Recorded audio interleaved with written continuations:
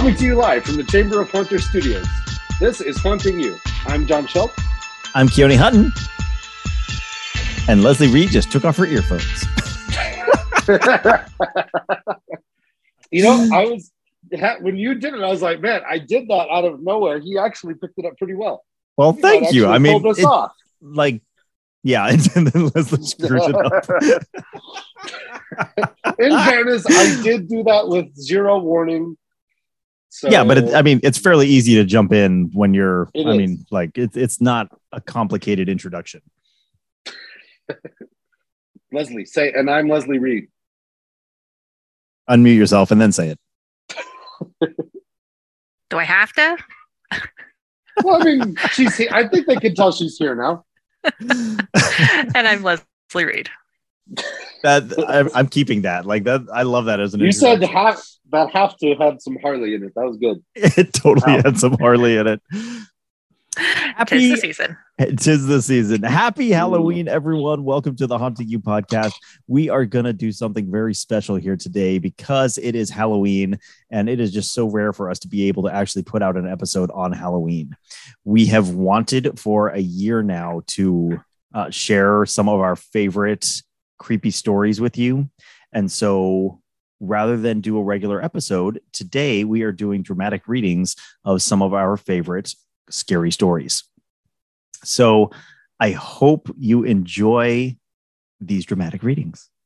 What I'm about to read is basically just a piece from the Batman the Audio Adventures. So this isn't particularly long. So it's a modified piece from Batman the Audio Adventures. If you haven't listened to it, go listen to it. It's fantastic. It's amazing. Written by Dennis McNicholas. So if you have heard this before, I am taking a few little liberties here because this is a conversation that's being had. So I've modified it a little bit into more of a story, into just an actual listenable story without doing the back and forth. So yes, so Batman, the Audio Adventures, and I believe the writer is Dennis McNicholas. So there we go. Our story today finds us traveling to the headquarters of the Gotham City Police Department. We look in on a small basement office, which houses the fearless men and women of the bomb disposal unit. One of the city's more colorful crooks has just sent a package with care to the GCPD, which sadly is not uncommon. The squad, lovingly known as TNT, endlessly debates over whose turn it is to summon the courage to take on another madman's handiwork. It would be Sergeant Terrigan's turn, except he traded his last riddle bomb to Detective Tyson in exchange for his next 2 Scarecrow bombs. Detective Mees feels for the man, but thinks at least it's not a Joker package. She would take 2 Scarecrow bombs, a riddle box, and anything the Freeze guy has for anyone to take a Joker package off her hands. Each member of the squad knows there's no telling what's in a Joker package. It's going to be whatever he thinks is funny on that particular day. Let me tell you what the clown thinks is funny. Several years ago, there was a sergeant on the squad named Meeks. He had the pleasure of dealing with one of the very first Joker packages that was sent out to the GCPD. Back then, they knew the clown was dangerous, but they didn't know how he operated. So, he gets this purple box in the station, opens it up, and sure enough, there's a bomb inside. But it's a bomb like Meeks has never seen. This thing looks like a ray gun crossed with a time machine crossed with a whoopee cushion. It makes no sense. The only thing Meeks recognizes is a cell phone detonator. But then, the phone rings. Meeks thinks he's dead. But only, it's not even a detonator. It's just an ordinary cell phone. Someone on the other line just wants to have a conversation. Of course, it's the Joker. They chat a while. Pretty normal stuff considering circumstances. The Joker finds Meeks fascinating and wants to know more about a man who chooses to disarm bombs for a living. What does he value? What does he love? So, the Joker says he'll trade deactivation instruction for Meeks' home address. Well, Meeks about flips because this is going to take out an entire city block in just a few minutes. But then again, he has 3 kids at home that are all alone. In the end, he agrees because he has to. He gives the Joker his home address. The Joker tells him exactly what wires to cut. It's a complicated bit of business, but the Joker is on the level. The Joker helps Meeks finish dearming the bomb, and it's deactivated. Then the Joker says, "Expect the unexpected," and hangs up. Immediately, Meeks rushes straight home. It takes him forever with the Gotham City traffic. But once he opens the door, he finds his children are playing, and they're all right. But they say they had a visit from the nicest clown. "The clown left us a present. Can we open it, Daddy?" "The clown said to wait until you got home," the kids say. Sure enough, there's another purple box on the kitchen counter, just like the first one. Of course, he grabs the kids, and they are out of there. He's on the next flight to stay with his sister in Coast City. So he lands in Coast City, gets off the plane. He's frustrated, he's tired, he's cranky because his kids are all horribly airsick. But at least they're there, and they're away, and they're safe. So he checks his phone. There's almost 100 messages from his team telling him, come back now. Everyone on his squad is begging him to come back to Gotham City. His squad got the package open. You know what's inside? A little tiny bottle with 3 pills in it, and a handwritten note on a purple card. It said just 2 words, the antidote. The Joker had poisoned his 3 little children, but he had left Meeks the antidote to administer to save them. All Meeks had to do was open the box. Expect the unexpected.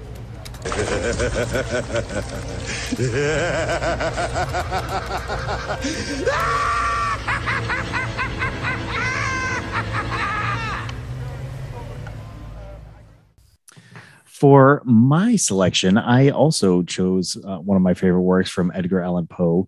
It is, of course, The Raven, probably the only piece of poetry that I really enjoy. And I hope that you all will enjoy.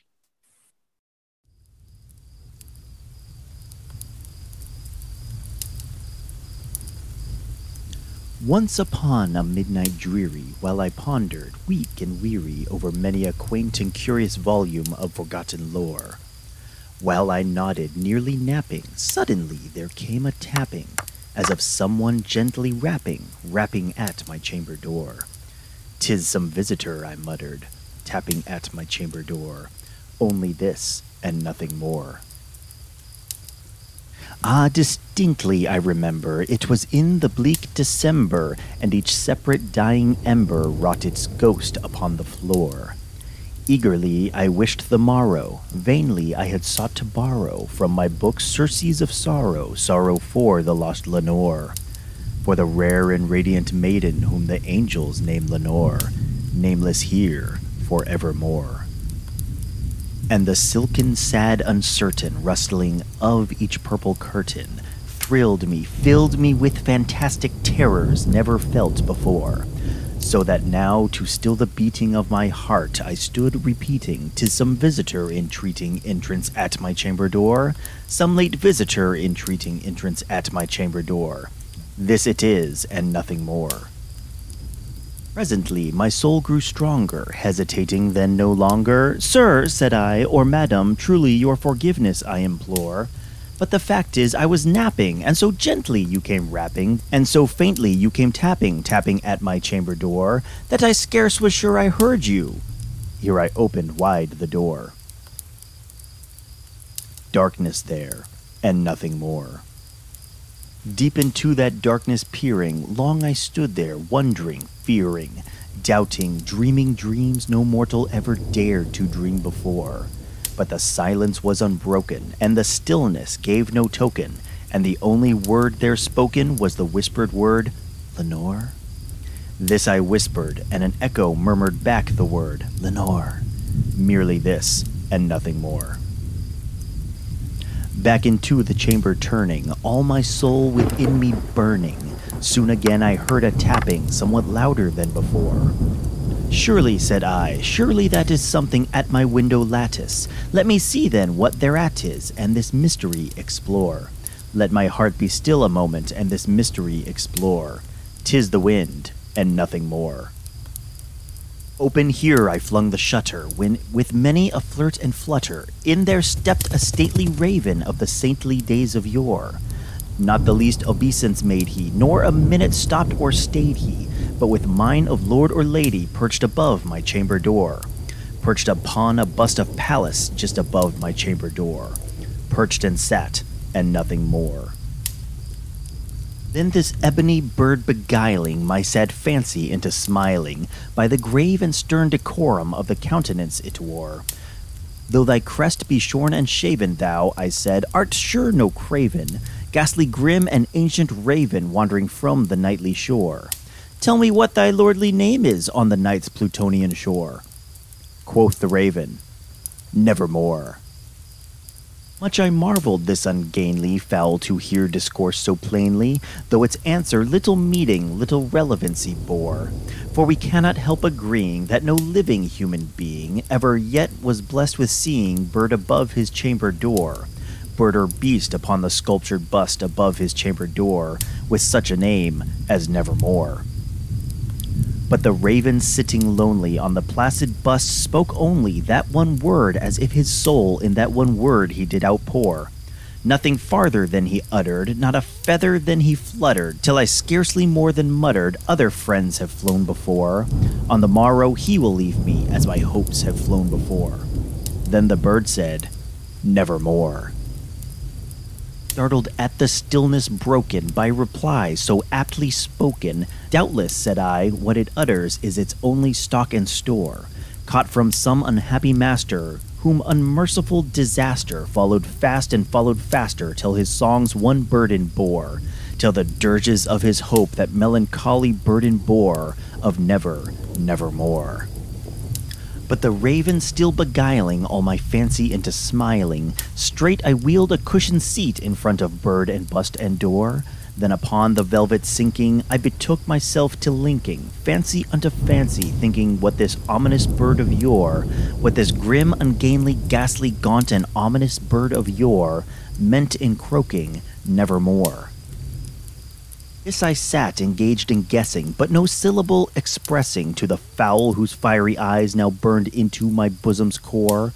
This and more I sat divining, with my head at ease reclining on the cushion's velvet lining that the lamplight gloated o'er, but whose velvet violet lining with the lamplight gloating o'er she shall press, nevermore. Then, methought, the air grew denser, perfumed from an unseen censer, swung by seraphim whose footfalls tinkled on the tufted floor. Wretch, I cried, thy God hath lent thee, by these angels he hath sent thee, respite, respite and nepenthe from the memories of Lenore. Quaff, oh quaff this kind nepenthe, and forget this lost Lenore. Quoth the raven, Nevermore. Prophet, said I, thing of evil, prophet still, if bird or devil, whether tempter sent or whether tempest tossed thee here ashore, desolate yet all undaunted, on this desert land enchanted, on this home by horror haunted, tell me truly, I implore, is there, Balmond Gilad, tell me, I implore. Quoth the raven, Nevermore. Prophet, said I, thing of evil, prophet still, if bird or devil, by that heaven that bends above us, by that God we both adore, tell this soul with sorrow laden, if within the distant Eden it shall clasp a sainted maiden, whom the angels name Lenore, clasp a rare and radiant maiden, whom the angels name Lenore. Quoth the raven, Nevermore. Be that word our sign of parting, bird or fiend, I shrieked upstarting. Get thee back into the tempest and the night's Plutonian shore. Leave no black plume as a token of that lie thy soul hath spoken. Leave my loneliness unbroken. Quit the bust above my door. Take thy beak from out my heart and take thy form from off my door. Quoth the raven, Nevermore. And the raven, never flitting, still is sitting on the pallid bust of Pallas just above my chamber door, and his eyes have all the seeming of a demon's that is dreaming, and the lamplight o'er him streaming throws his shadow on the floor, and my soul from out that shadow that lies floating on the floor shall be lifted nevermore.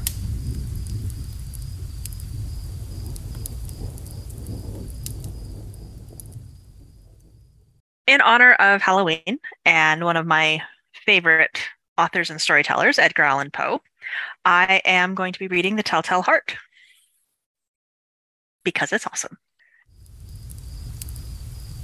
True, nervous, very, very dreadfully nervous I had been and am, but why will you say that I am mad? The disease had sharpened my senses, not destroyed, not dulled them. Above all was the sense of hearing acute. I heard all things in the heaven and in the earth. I heard many things in hell. How, then, am I mad? Hearken and observe how healthily, how calmly I can tell you the whole story. It is impossible to say how first the idea entered my brain, but once conceived, it haunted me day and night. Object there was none. Passion there was none. I loved the old man. He had never wronged me. He had never given me insult. For his gold I had no desire. I think it was his eye. Yes, it was this. One of his eyes resembled that of a vulture, a pale blue eye with a film over it. Whenever it fell upon me, my blood ran cold. And so by degrees, very gradually, I made up my mind to take the life of the old man and thus rid myself of the eye forever.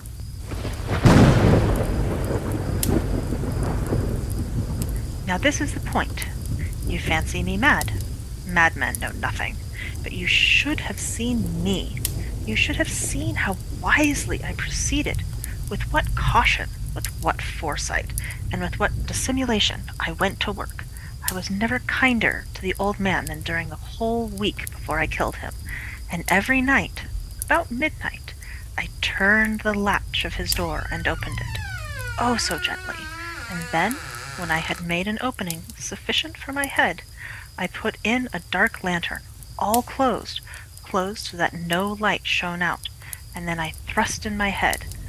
Oh, you would have laughed to see how cunningly I thrusted it. I moved it slowly, very, very slowly, so that I might not disturb the old man's sleep. It took me an hour to place my whole head within the opening, so far that I could see him as he lay upon his bed. Ha! Would a madman have been so wise as this?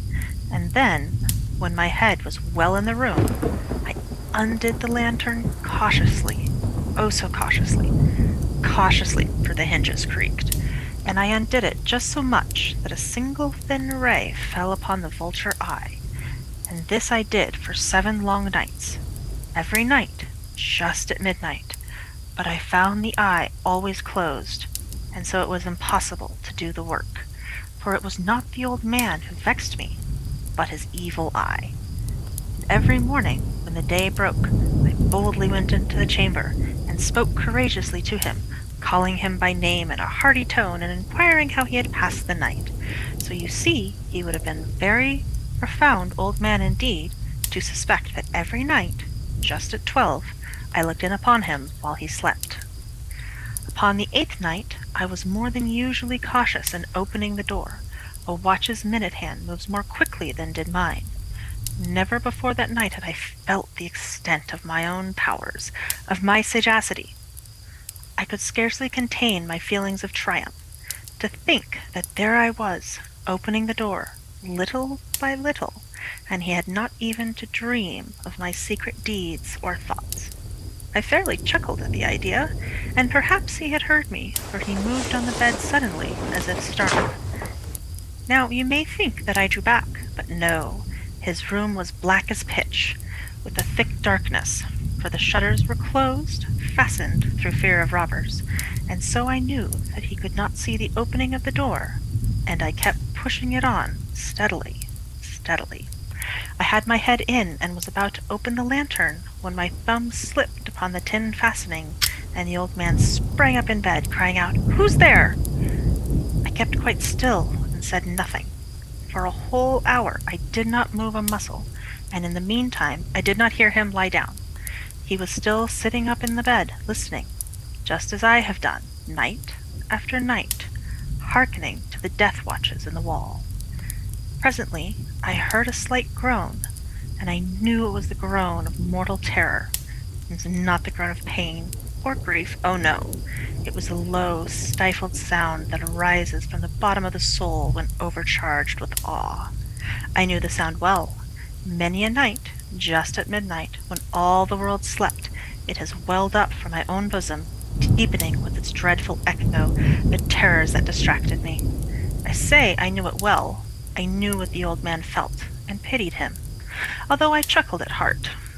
I knew that he had been lying awake ever since the first slight noise when he had turned in the bed. His fears had ever since growing upon him. He had been trying to fancy them causeless, but could not. He had been saying to himself, "It's nothing but the wind in the chimney. It's only a mouse crossing the floor," or "It's merely a cricket which has made a single chirp."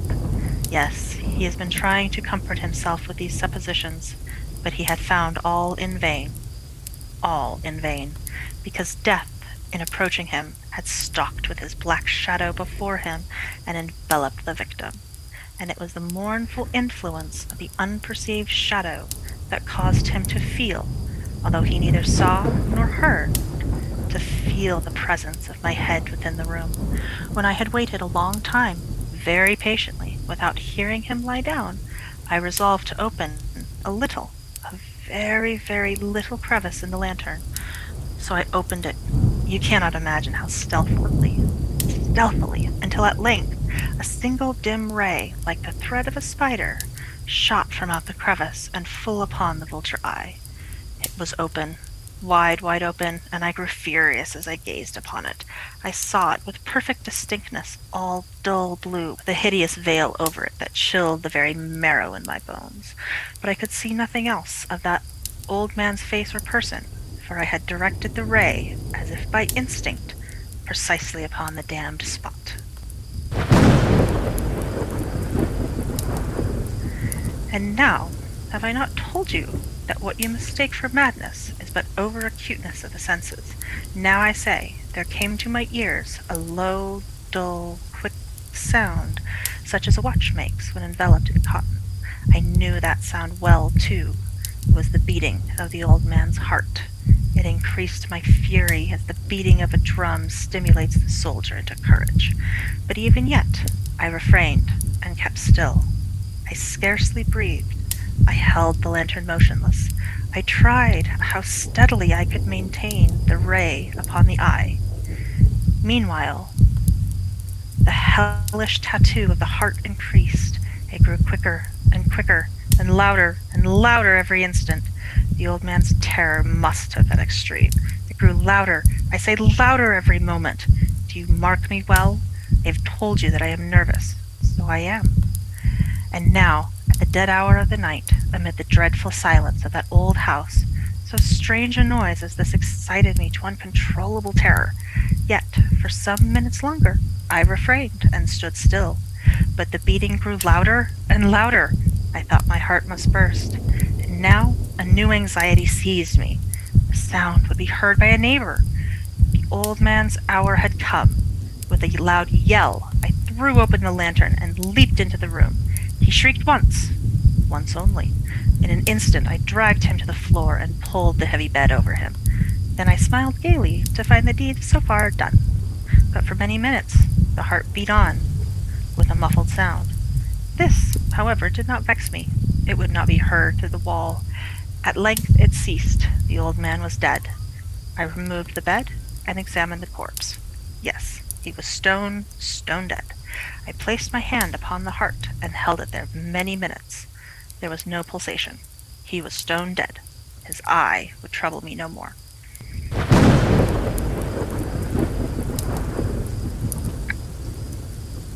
Still, if you think me mad, you will think so no longer when I describe the wise precautions I took for the concealment of the body. The night waned, and I worked hastily but in silence.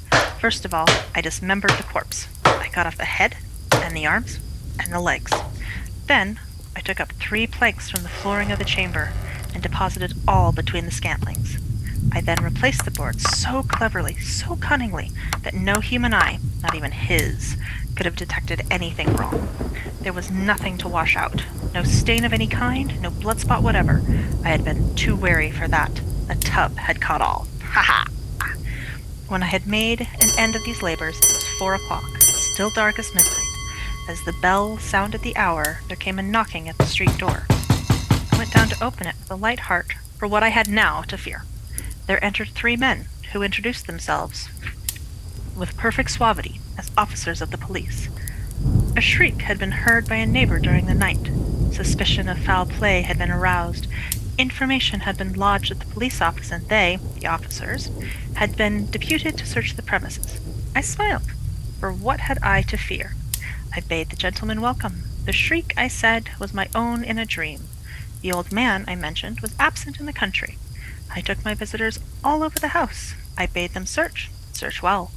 I led them at length to his chamber. I showed him his treasures, secure, undisturbed.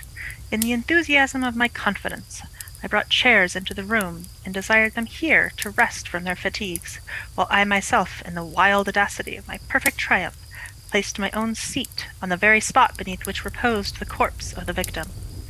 The officers were satisfied. My manner had convinced them.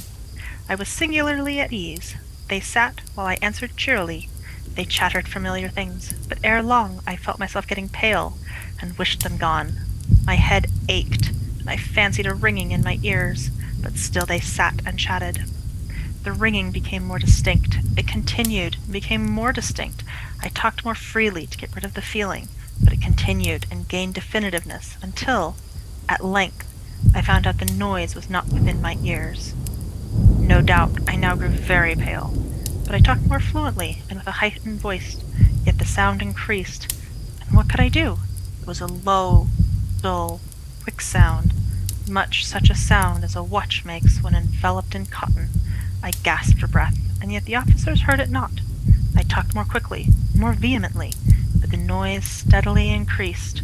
I arose and argued about trifles in a high key and with violent gesticulations, but the noise steadily increased. Why would they not be gone? I paced the floor to and fro with heavy strides, as if excited to fury by the observation of the men, but the noise steadily increased. Oh, God, what could I do? I foamed, I raved, I swore, I swung the chair upon which I'd been sitting and grated it upon the boards, but the noise arose over all and continually increased. It grew louder, louder, louder, and still the men chatted pleasantly and smiled. Was it possible they heard not? Almighty God, no, no, they heard, they suspected, they knew. They were making a mockery of my horror. This I thought, and this I think, but anything was better than this agony. Anything was more tolerable than this derision. I could bear those hypocritical smiles no longer. I felt that I must scream or die. And now, again, hark! Louder, louder, louder! Villains, I shrieked. Dissemble no more. I admit the deed. Tear up the planks. Here, here. It's the beating of his hideous heart. We hope that you all have enjoyed listening to us tell some of our favorite Halloween and scary stories. Hopefully this is something that we'll be able to do in the coming years as part of our Halloween celebration and Halloween episodes. You know, again, there will continue to be much Poe in the future because he is truly a master. But would like to wish you all a happy Halloween, that all of your haunts have gone well, and that you are ready to start planning for next year. We'll be back in November, probably around November 15th, where we'll recap how our Halloween went, and we hope to hear how all of yours went as well. Everyone out there, have a fun and safe Halloween. Wait, we have to be safe? I said them to be safe. If them. If you murder anyone, make sure you take precautionary steps so that you're not caught. Also, but don't hide it under the floorboards. Don't hide it under the floorboards. The Haunting University Podcast does not endorse murder. Yes, please don't murder anyone. Happy Halloween from all of us here at the Haunting You Podcast, and we'll see you in November. Bye, everybody. Okay, you should put a pigeon on top of that. Haunting You is a production of the Rocky Mountain Home Haunters, LLC. All audio clips and sound effects are used under a Creative Commons Attribution or Public Domain license from Purple Planet Music at www.purple-planet.com or the Sound Bible at soundbible.com. Please see our Facebook page for more information on all the clips used in this episode.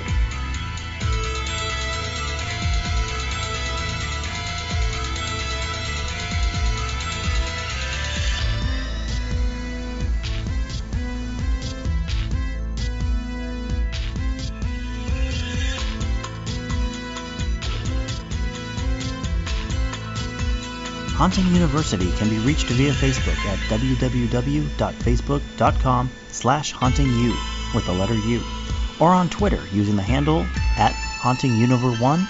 That's Haunting UNIVER1. Be sure to check out our new page on Podbean at www.hauntingu.podbean.com.